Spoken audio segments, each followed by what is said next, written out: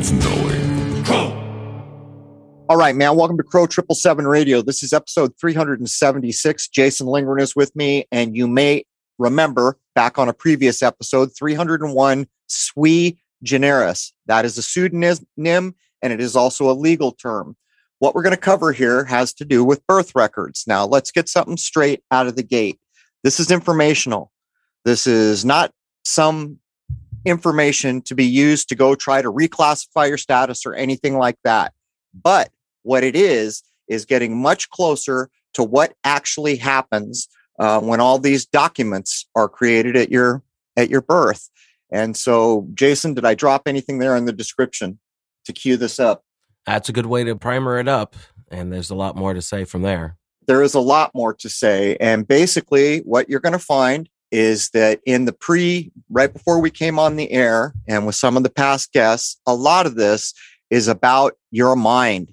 If you understand what is real and what is not real, then maybe you've won half the battle, but only half the battle. Anyhow, welcome, Sui. Do you think that's a true statement? Yeah, thank you. Hi. I do. It's very well said that it's really about reality versus fiction. And you have to anchor yourself to the reality, and you have to be able to develop ways to recognize what is provable reality and what is an opinion or fictional view that you might base your own views on. That's a crucial question, reality versus fiction. All right. You'll notice in the episode image, I tackle these very ideas. You'll notice that there is a real living baby down in the bottom right corner, and everything else is a possibility. Up top, dead center, is a fiction being created. And it's supposed to mean that the perception of the living man or living woman then branches off into fiction. Down in the lower left corner is a possibility that then leads to reality. And again, we're probably going to end up covering ideas about jurisdiction and everything else, because if you're in a real world and thinking in a real material way of things that truly exist, there's probably a jurisdiction for that. On the other hand, there's a lot of traps in this world. If you're living in Fantasyland, there's probably a jurisdiction where you can go run in circles there too. We're going to let Sui define these things as we get in. But where do you want to start? I feel like, I don't know if you want to recap, but I feel like most people are caught up. I feel like we can jump in. Okay. Well, I'll just say that the core of it is to realize that there is, at one point in time, which they call the birthday, there's paperwork created. And that paperwork is not created by you. It's created by the church and the state. And that paperwork creates what I like to call the registered person. It's the person on the population record or register. And that person is the citizen. Let's be clear here, Sui. That's a legal fiction, right? Yeah, so it's paperwork created by them. And what we ended up last time is that by what authority did they even create that paperwork? Because it's not created by you. It's created by them. It's their creation. And therefore, it's subject to their authority because it's their creation. So now, I guess sort of our rough agenda for this call is that since we know that the paperwork is something different, then the first question is, how can they do what they do legally? Then the second big question, even bigger question is, well, if all this show runs on this paperwork, which is not true, then what's the true identity? What's the implication of that once you start seeing the difference? So as you get ready to jump in here, Sui, let's just remind some people of things Jason and I have covered. In the United States, back in the day, a baby was born. The family took the family Bible. They listed the name into the Bible. Many Bibles had a place for this very thing. And anytime they dealt with an official source, like a city or something, and they had to make proof that there was a living baby, they busted out their Bible and everybody accepted it. Then we got to census and the population bureau. I've forgotten the names now, and everything began to change. So this is what Sui is tackling. How the hell did these documents get created? Who created them? On what authority did you create them? And there you go, Sweet. Add anything else in as we get into this that I might have dropped.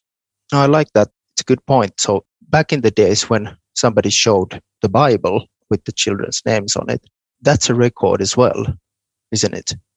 But it's a record created by somebody else than them. It's your record, right? Unless the church comes in and says, well, you wrote it on our book, right? Then they, I don't know, that's hypothetical, but still your record. The family created it. What I'm saying is you're the author of that text and the authority to say what that text means. And that's crucial because today the record is created by them. So they are the author of that paperwork. So then they get to define what that paperwork means. And that's really a big question. So one of the things, I don't really remember if we talked about this particular aspect last time, but when I started digging into their paperwork, I asked, so I contacted the official Institute for the Local Languages, which is a government department. And then I asked, if I have some paperwork from some government department and I don't know what it means, then who's responsible to clarify the intended meaning of the words of the paper? And they came back with a written response saying that it's whoever writes the text needs to make sure that it's interpreted correctly. But as we know, words have so many different meanings that when was the last time you saw any citations in any official paperwork? Never. Yeah, exactly. So what happens there is that whoever creates a text is the only one who knows what the words are supposed to mean. And when things get complicated in a large organization, that meaning gets lost. So basically, if we start looking at the, let's say, law book guidelines on how are the words interpreted, because that's essentially what happens in courts. You interpret what has happened and you look at, for example, paperwork as evidence. So I found this really interesting reference from Rules of Evidence. It's a Henry Wigmore book. It's an old one, a really long name, Treatise on the System of Evidence in Trials at Common Law, including the statutes and judicial decisions of all jurisdictions of the United States. Volume 4, page 314. And there's rule number 2462, which says the ordinary standard or plain meaning is simply the meaning of the people who did not write the document. The fallacy consists in assuming that there is or even can be some one real or absolute meaning. In truth, there can be only some person's meaning, and that person whose meaning the law is seeking is the writer of the document. In that definition is basically described why the intention is so crucial part in law. Because basically, paperwork is just evidence of something. And if those words are supposed to be evidence of something, then they are evidence of the intention that the writer had when he wrote those words. See? Which, by the way, I mean, sorry to interrupt, but nobody knows where these documents came from. Matter of fact, when we get done with this, I'm going to catch everyone up on the first two major bullet points to point out and back up what you just said. But nobody knows who the heck created these documents, right? Yeah. So I've been chasing that. I've been chasing that question. I really asked it many, many times directly from various officials of these departments who create these documents. And as you remember from last time, the church documents don't even have any name on it. They just signed it with the stamp.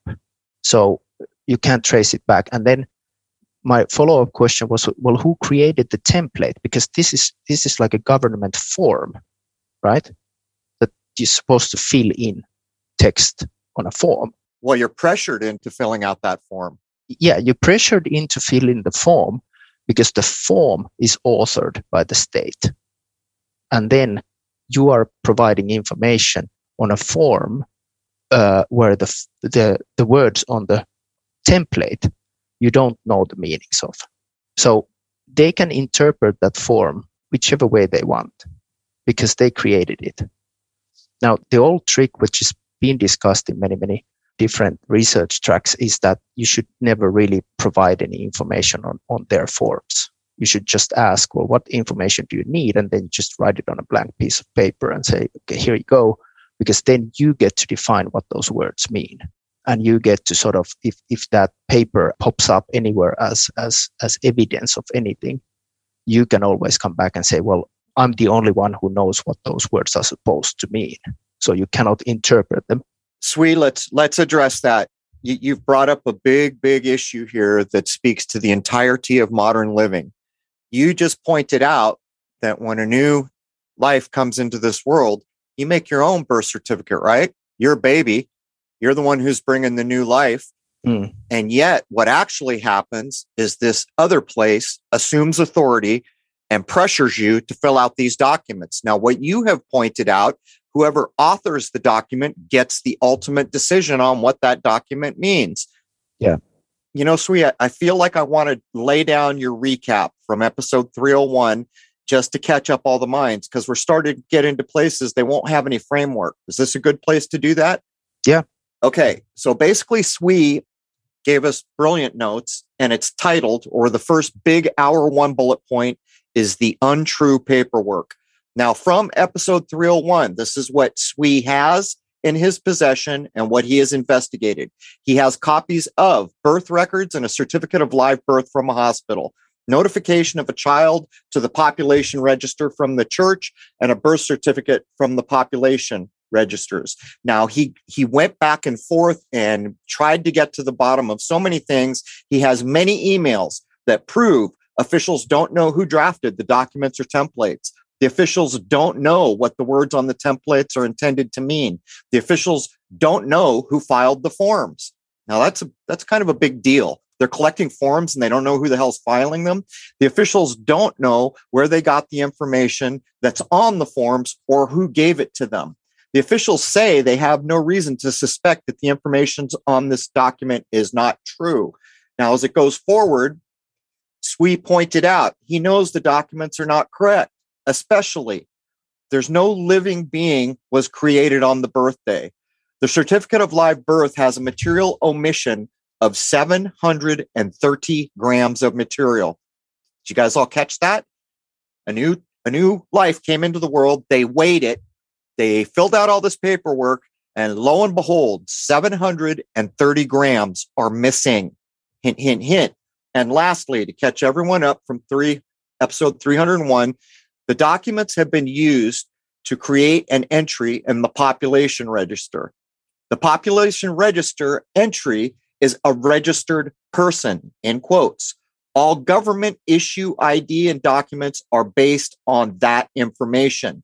Their authority over the registered person is based on the information. This registered person, or whoever acts in the capacity, is subject to local authority. Now, I just wanted to get all that down, Swee. Jason, anything you want to get in before Swee picks up? I feel like I needed to get people caught up. Well, again, what we're trying to do here is really understand what's underneath it all. This is not go walk into a court and automatically start saying a whole bunch of stupid crap, and then they're going to stomp your head in, because that's what's going to happen. Yeah. This is trying to understand what is the basis for all of this stuff, all this paperwork, all these accounts. We know there's something to it. The Patriot mythology comes in where people start declaring themselves the grand poobah of the post office, stupid crap like that. That's where you're taking it way too far. There is something to this, and what we are trying to uncover here is what is the reality to the paperwork. Perfectly said. And Swee, I'm going to hand it back to you, but basically, you have to comprehend before you can act. And what we have seen, and probably, intended psychological opposition. Yeah, go ahead. Go with the birth certificate. You folks don't even have a clue. Go waste your time doing that and get yourself in trouble in certain ways. What Swee is doing here is factually figuring out what has happened here. Is that base level enough, Swee, to carry on? Yeah, that's it. Look at it as an audit. So I'm saying that if you look at what I've been doing as an audit, I'm saying that what I see in the paperwork, it's not correct. So how can anything be created with this kind of paperwork? It's ridiculous. It's not true. There are all kinds of question marks. And when I try to get the questions answered, nobody knows, or they dodge the questions, or I get total silence, no matter how high I push it. But that doesn't change the fact that it's not true. The paperwork is not true. See, one thing that people need to realize is that you cannot change reality. You can only change people's perceptions of reality. Perfect. But the reality is what it is. Mind precedes all, Sui. So what basically just got laid down there is the first principle of hermetics. And so this fake thing happens when you're born. And if you accept it as real, then everything you do in your life is based on a fiction. Yeah. So it's really a big step, that one, to realize. And then you have to look at it.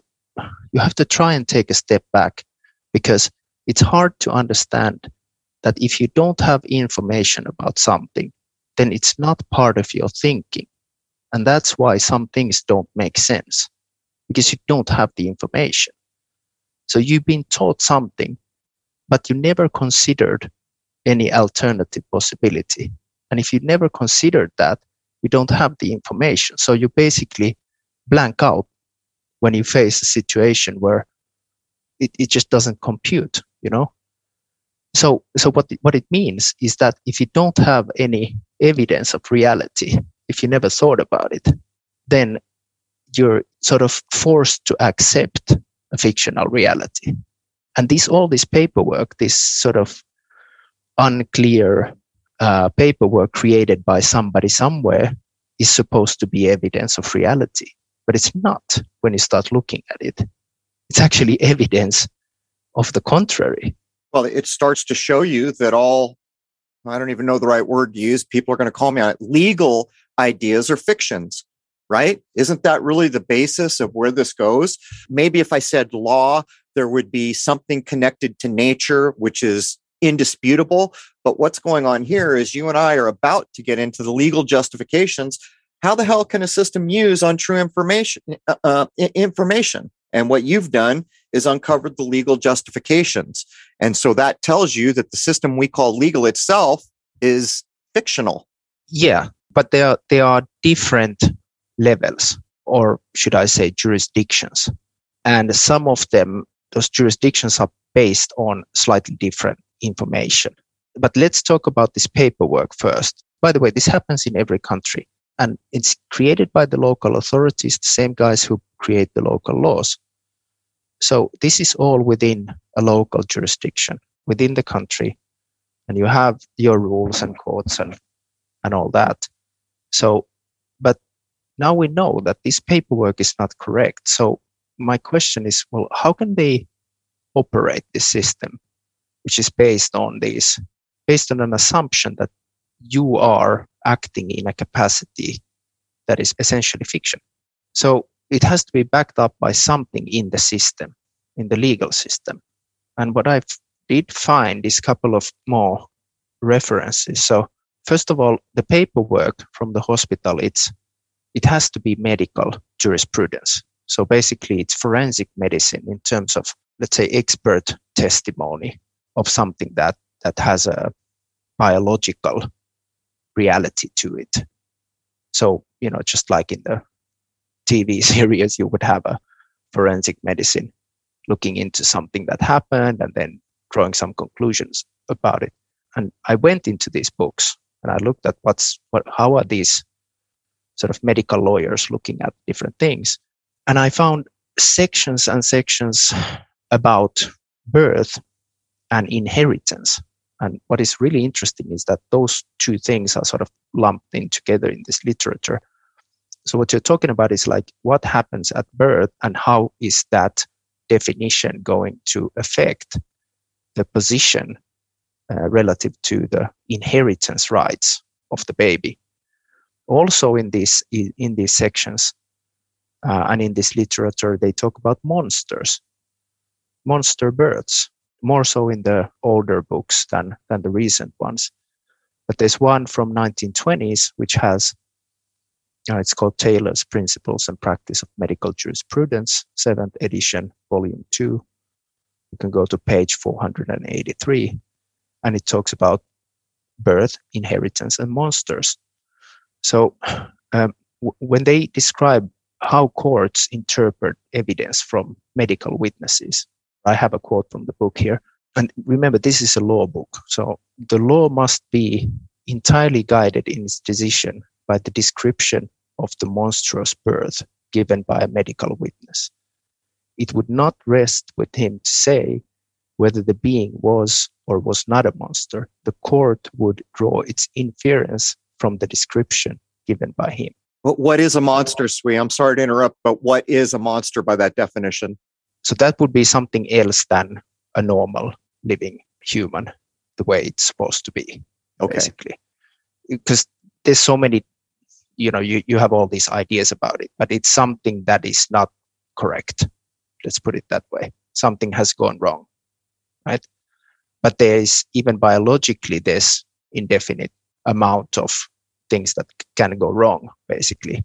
And, everybody knows some examples of these, but basically you really have to look at the literature. I don't want to start getting into that here. But what is important is that the courts rely on medical evidence, and the medical evidence is the description given by a medical witness. So my question is, isn't the certificate of live birth a description given by a medical witness? Because that's exactly what it looks like. It has these measurements on it, and it's signed by a medical person who was there supposedly at the time of the event. But the problem is, it doesn't describe a man or a woman the way they are created. The measurements are wrong. And on the document, you have a lot of words that are not defined by these guys, such as born alive. So this is the base document that creates the identity on the record. And it has some problems, but the courts can rely on that piece of paper because they just take it as a given. Now, there's another maxim of law that it comes in as a very important one here. And this one, I took it from a book called Guide to Latin in International Law. It's an Oxford University Press book. And it's a Latin maxim, but basically the English, or in Latin, it's in dubio haec legis constructio quam verba ostendunt, which means that when in doubt, the construction of the law is the one that the words indicate. When the meaning or intent of law, agreement, or treaty is uncertain, the words should be read according to their plain meaning. Okay, so we just talked about the plain meaning in terms of rules of evidence. And the plain meaning was only, the plain meaning in rules of evidence is a logical fallacy. So they take this paperwork and they read it. They can interpret it the way it's written. And they can ignore the fact that they don't know what the intended meaning was. So what this means is basically that they can take the witness testimony and they can say, this is not a man as it's created.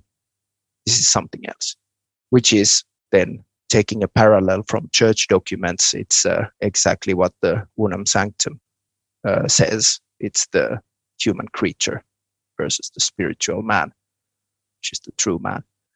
So these couple of maxims and definitions by themselves reveal that they can treat this information the way they want. Let me close the loop, because then this becomes a question of, do you accept that truth or not? And that's the question in law. They can take the paperwork and say, the paperwork says this, and then they test you. Do you know what you are, or do you accept the untrue paperwork?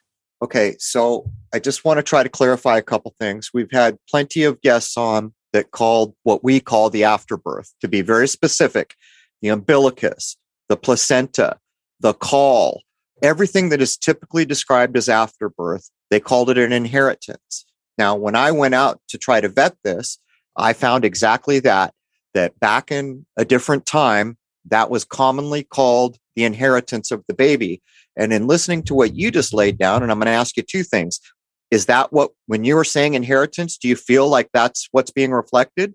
Is the afterbirth? And by the way, are they using that to, like, if you can't inherit, then you're not a living human being? Or, you see where I'm going here? Yeah, exactly. That's the way it goes. Because the way I like to think about this is from the biological perspective. Most of the people think that everything started at the birthday, and that's what's being repeated and celebrated all over and over again. And you have all these meanings to it, like the placenta actually in Greek meaning the cake and all that. But you have to realize that it's not true. So in reality, the life existed before that. And in reality, you were not created as a man or woman without that organ. You were created with it. It's part of you, and it's an organ. So the paperwork that doesn't account for that is not correct. Yeah, but isn't it? That's what I'm getting at, Sui. Isn't that incorrect on purpose? Because the idea is, okay, I had a baby. Hey, give me all the things we call afterbirth right now. I'm taking it home. There's one situation. Here's the other one. I had a baby. I don't know up from down. Oh, they're taking the afterbirth away. See, afterbirth, not important to me. I just want my baby back. Isn't that the trap that's being set partially? Yeah, it is. So you can even look at it from again, let's get back to the certificate of live birth. And in the last discussion we had in 301, we talked about this definition because it says on it, it refers to the born alive. It's being issued to each born alive. So the definition of born alive, as we know, is from, if you look at Black's Law 5th, page 167, it says that a born alive is a product of conception. And then it has a lengthy description after that. You can go and dig it out. But it says that, first of all, it's a product of conception. And then it says at the end of the definition that each product of such birth is considered live born and fully recognized as a human person. Now, the problem is conception is not fertilization. Now, the only product of conception, and conception means the implantation of the fertilized egg into the wall of the uterus. The only thing created at conception is the maternal placenta. So basically what this description says is that the certificate of live birth can be issued to either one if you treat them separately. The man without the organ and the organ without the man. Wow. There's the duplication, the fictitious duplication. Yeah. And I think I said it last time. Both of those, if you treat them separately, both of those are fiction. So I don't want to back up, but I still have questions. So I was adopted in the city of San Diego. So it's pretty clear that I didn't get my inheritance. Does that make me a monster by definition? Or, I mean, I know No. you don't want to sit there. Yeah, but you see where I'm going here. Yeah. No, let's say this is a thought experiment that helped me a lot. You have to look at it from this perspective that what's reality? Like, it's only what happens. And what happens is anything that happens without anyone, a man or woman, doing anything. And that's basically what happens in nature. And you can think of it as what happens if there was no people on Earth. So those things that would happen then, those are part of reality. Then add people. So then what do you add into the reality? You add whatever the people do. So anything that happens has to be done by somebody once you have people added into that picture. And the thought experiment, it's easier if you think about like adding one by one, more and more people. So then things get more and more complicated and more things start to get done. But anything that happens has to be done by someone, because everything else so if it's either done by someone or it happens naturally without man doing anything. And those two things are reality. And when you start approaching it like that, you cannot accept paperwork that nobody can't explain. There has to be some intent behind it. You can't just take a paper and take it at face value, because there was somebody who created the paperwork and there was some intent behind it. Now, if you start looking at it like that, that's exactly what law is.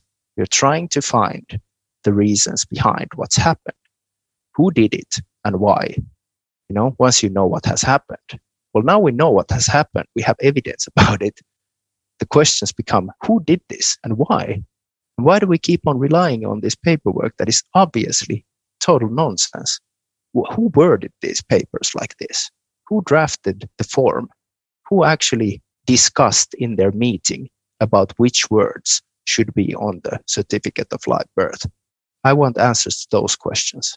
So I want to ask whoever drafted it, why did they choose those words?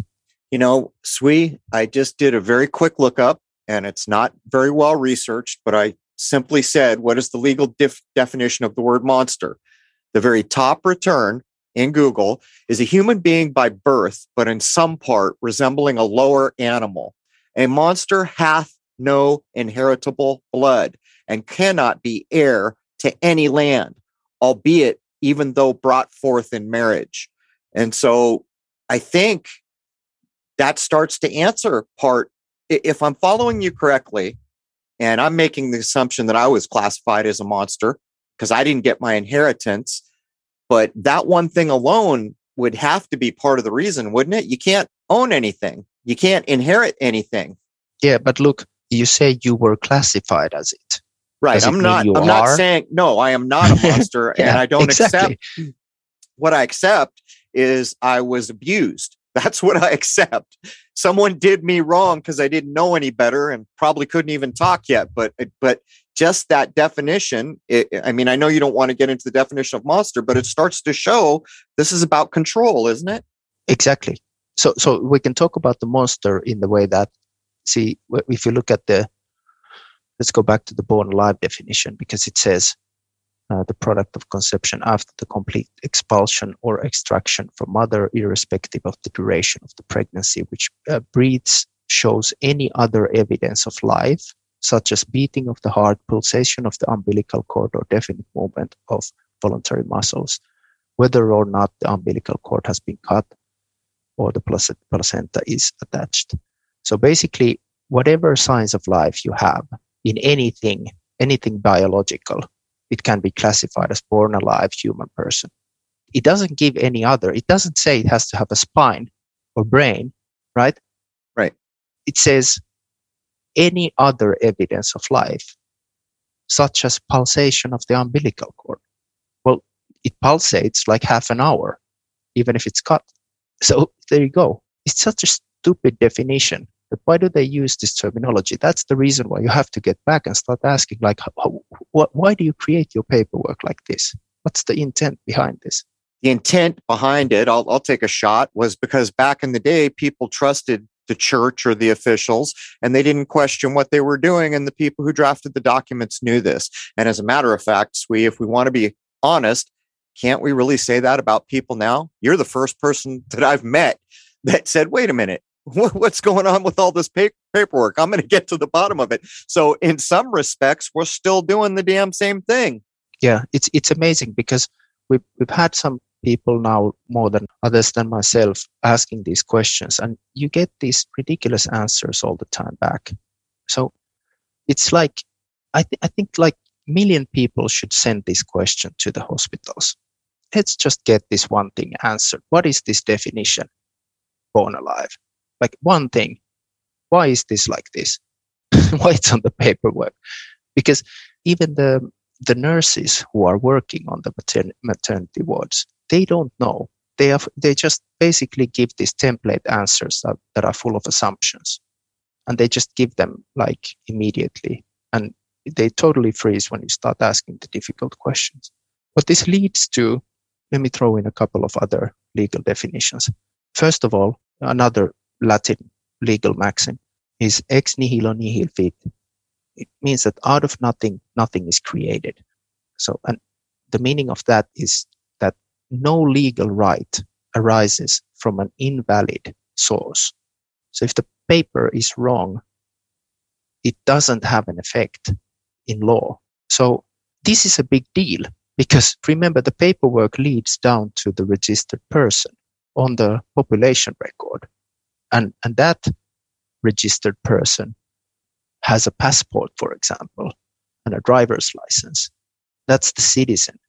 And that's the subject of the authority. That's the object of the authority of the state, basically. Right. Because the actual reality doesn't have a passport or a license. Yeah. So then you step into that identity. Right. You identify as that. Sweet. To put it out on the table, and tell me if I'm wrong, but this is the way I've been looking at the world. If you want to use goods and services provided by whoever, big corporations, whoever's providing goods and services officially, you have to become a fiction to do it. No, I don't think so. Depends on the supplier. Well, that's totally true. Okay, let me rephrase that. Someone who says, you want a driver's license. Okay. So we know who we're talking about here. If you want a driver's license, you're going to get one as a fiction. The question is, what's your authority to provide me with one? That is the question. and actually, we're dancing around. I'm not even going to push because I can tell, where we're going here in reality is really the solution, but it's not like it's going to happen overnight. The solution is reality. This is the same topic, by the way, if you read the sort of older books like Thomas Paine and these guys. So they talk about the same question of where does the authority come from? Back in the days when they got tired of all this. So then they said that, look, the government cannot logically exist before people, right? You go back to the thought experiment again. There's nobody on earth. And then you start adding people. And at some point, the people decide, let's form some kind of a government structure and let's appoint some people to run it. And then that government as an institution gets its authority from someone because it cannot get it from nature. It's a legal fiction in itself, and it has to have the authority given to it by someone, right? Perfect. The people logically have to exist before the government, right? Yeah, there's no doubt. Okay, so then you can go into more legal maxims about this. Nemo plus juris transfere ad alium potest quam ipse habet. No one can transfer more rights to another than he himself has. Okay? Right. So now the question becomes, when did I transfer my authority? You never, see, this is the trap. In reality, you never did. Exactly. Or my question, I've asked these questions, like, can you tell me exactly, and look at the biology now, starting from fertilization, at what point have I given up my authority to you? This is the crux of the problem because the system, the fictitious system, is acting as if, I don't know, you should have known better, or you're not even human being because you didn't know better. So therefore, you gave your permission. But the truth is, at no time did we agree into this. And I'll make an observation right here, Sui. And I'm sorry, but it's a logical observation to me. I know who created this, not specifically, but I know their intent. They were evil. By the way we use the word evil, they fit the definition, and it's simply this logical. A baby came into the world. It was perfect, granted by the Creator with the divine spark and with free will. And what happened is someone wanted to reclassify that. Isn't that really the definition of evil?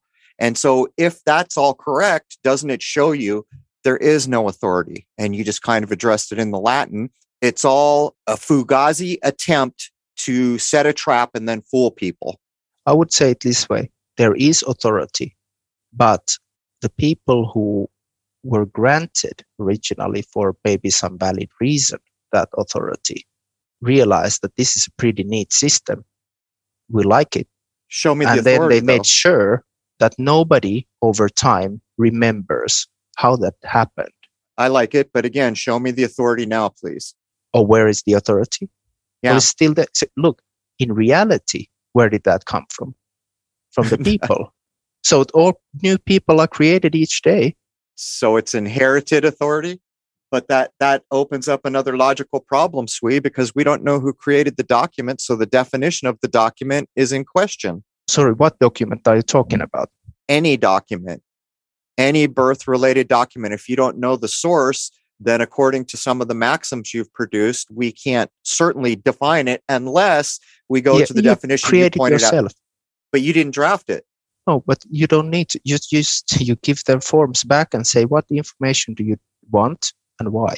And if I can write it for you, if I write a document where I describe it, if somebody has a valid reason to know these details about a newborn, I can write them on a piece of paper myself and give that piece of paper to whoever has a valid reason to get it. Which changes. And then though. It turns the table, man, because I get to define what those words mean. You're absolutely right. So someone listening to this episode could be in a situation and say, nope, I'm writing my birth certificate because I created this life, or I was part of creating this life, and take that possession of the definition. Don't even call it certificate. Okay, call it whatever the heck you want. First of all, why do you need information? And what information do you need? I like where you're going. I'm not filling out anything. I like that. I'm going to go home and write it in my Bible. Yeah. So because certificate sounds like something you can buy and sell. It is, and it's a horrible definition. And in the episode image, I tell everyone to look up the word certify and get to the second and third meanings. But that doesn't erase what I was getting at. We have a system. Unfortunately, my mother, whoever she may have been, did create certificates and registrations. And we have all these documents. No one knows who wrote them, apparently. And so I think there's a difference in the outcome between those of us who are already in the life that I'm in, where there's supposedly a fiction that gets used as reality, and people who are about to come into the world who have a choice to do exactly what you said, take authorship control of the information. Yeah, don't let other people be the author of the paperwork. I'm starting to think every day that the inheritance is so important. And by the way, we owe a thank you to Kurt Kallenbach once again. Totally. Some of his observations, the moment he said them, changed my life. Because I realized what a juvenile infant I had been in overlooking such an obvious thing. And this all plays into it. And you see, this is with Kurt Kallenbach. To cover him further becomes problematic because everyone wants to know, how do I fix it, Kurt? And what Kurt's saying is what Sui's saying. Well, what do you believe? Do you believe the fiction's true, or do you believe in reality? There's the solution. Yeah, so it's really an important material that he put out, because it forces you to think about the reality, the biological reality, because these systems have to connect to it somehow. Now, we've discovered quite a lot of how it connects, and it's not pretty because it's based on layers and layers of unclear information that essentially creates an assumption in your head, but it doesn't change the reality. It's just the layer of obfuscation that leads you to draw the wrong conclusions and basically hand out the authority because you don't even know that you had it in the first place. Well, our culture reflects it. Think, knowing everything that Kurt Kallenbach informed us of and all the things you're laying down, now think of the idea of celebrating a birthday. What's going on there? Well, first of all, you're further ignoring the fact that you've already had life for roughly 9 months. And more than that, the mother, when she's going to have the baby, doesn't pay attention, because really she's going to start paying attention when the child is in the world. Now we got to celebrate birthdays, when in fact, the real celebration day is at the zygote, the creation of the zygote, as Kurt Kallenbach. And so what it does is it creates this whole cascade of error. And unfortunately, I'm sticking to it. Whoever came up with these ideas, and sounds like you haven't gotten any closer to being certain, that's the definition of evil. Because there is no more perfect example of the creation than a new life, is there? And that's exactly what they tried to screw with. Yeah. No, it seems to me that there are a lot of people who don't even know how to appreciate that, how to appreciate what the reality is. Most of us. Yeah, sadly, very true. But just so you know, we are almost at the top of the hour. If you need to finish a thought there, Sui. Yeah, let me wrap up by saying that once you see what the paperwork is, that it's fraudulent, there's a really nice legal term called protest, and it has nothing to do with standing around with, some kind of a latte in one hand and a sign in another, in front of some government building. Protest is a declaration.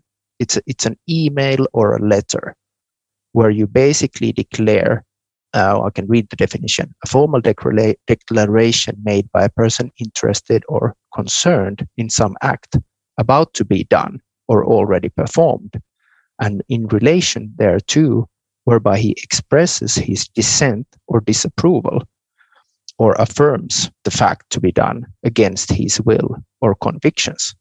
The object being generally to save some right which would be lost to him if his implied assent could be made out, or to exonerate himself from some responsibility which would attach to him unless he expressly negatived his assent to or voluntary participation in the act. Lengthy one, but the point is you need to point out that this is not correct. If you don't point it out, they say silence is acquiescence. Think about the protest definition you just gave applies to so much going on in the world around us. I mean, almost verbatim. That's a critical thing. I hope there's a big discussion about the protest idea Sui just laid down. Yeah, look at it this way. A 1 million man march is a lot less effective than 1 million emails. Good point.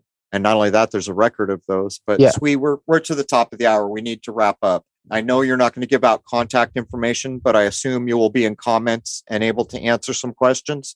I will be, yeah.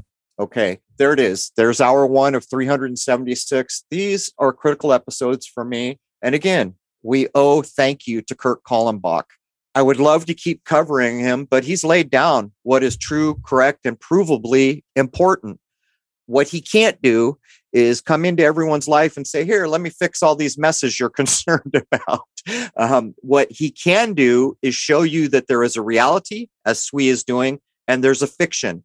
And what have you accepted? How do you run your life? But what's more than anything, I think, is we're getting near a point of comprehension where now when a new life came in, people might be able to do some very, very different things. And by the way, that inheritance is a basic one. And we've already covered 4 or 5 people who left the hospital with their inheritance. And even then, there was hurdles they had to jump. Oh, did you bring your cooler? Oh, it's got to be out of here by this minute. And all this other nonsense. Anyhow, join us for hour 2 of 376 at crow777radio.com, CRROW777radio.com. The full show is available to members. And I'd like to wish everybody a happy, healthy, and higher-minded new era. And this is a good one to catch the second hour. We're going to cover a lot here. There it is, man. Cheers.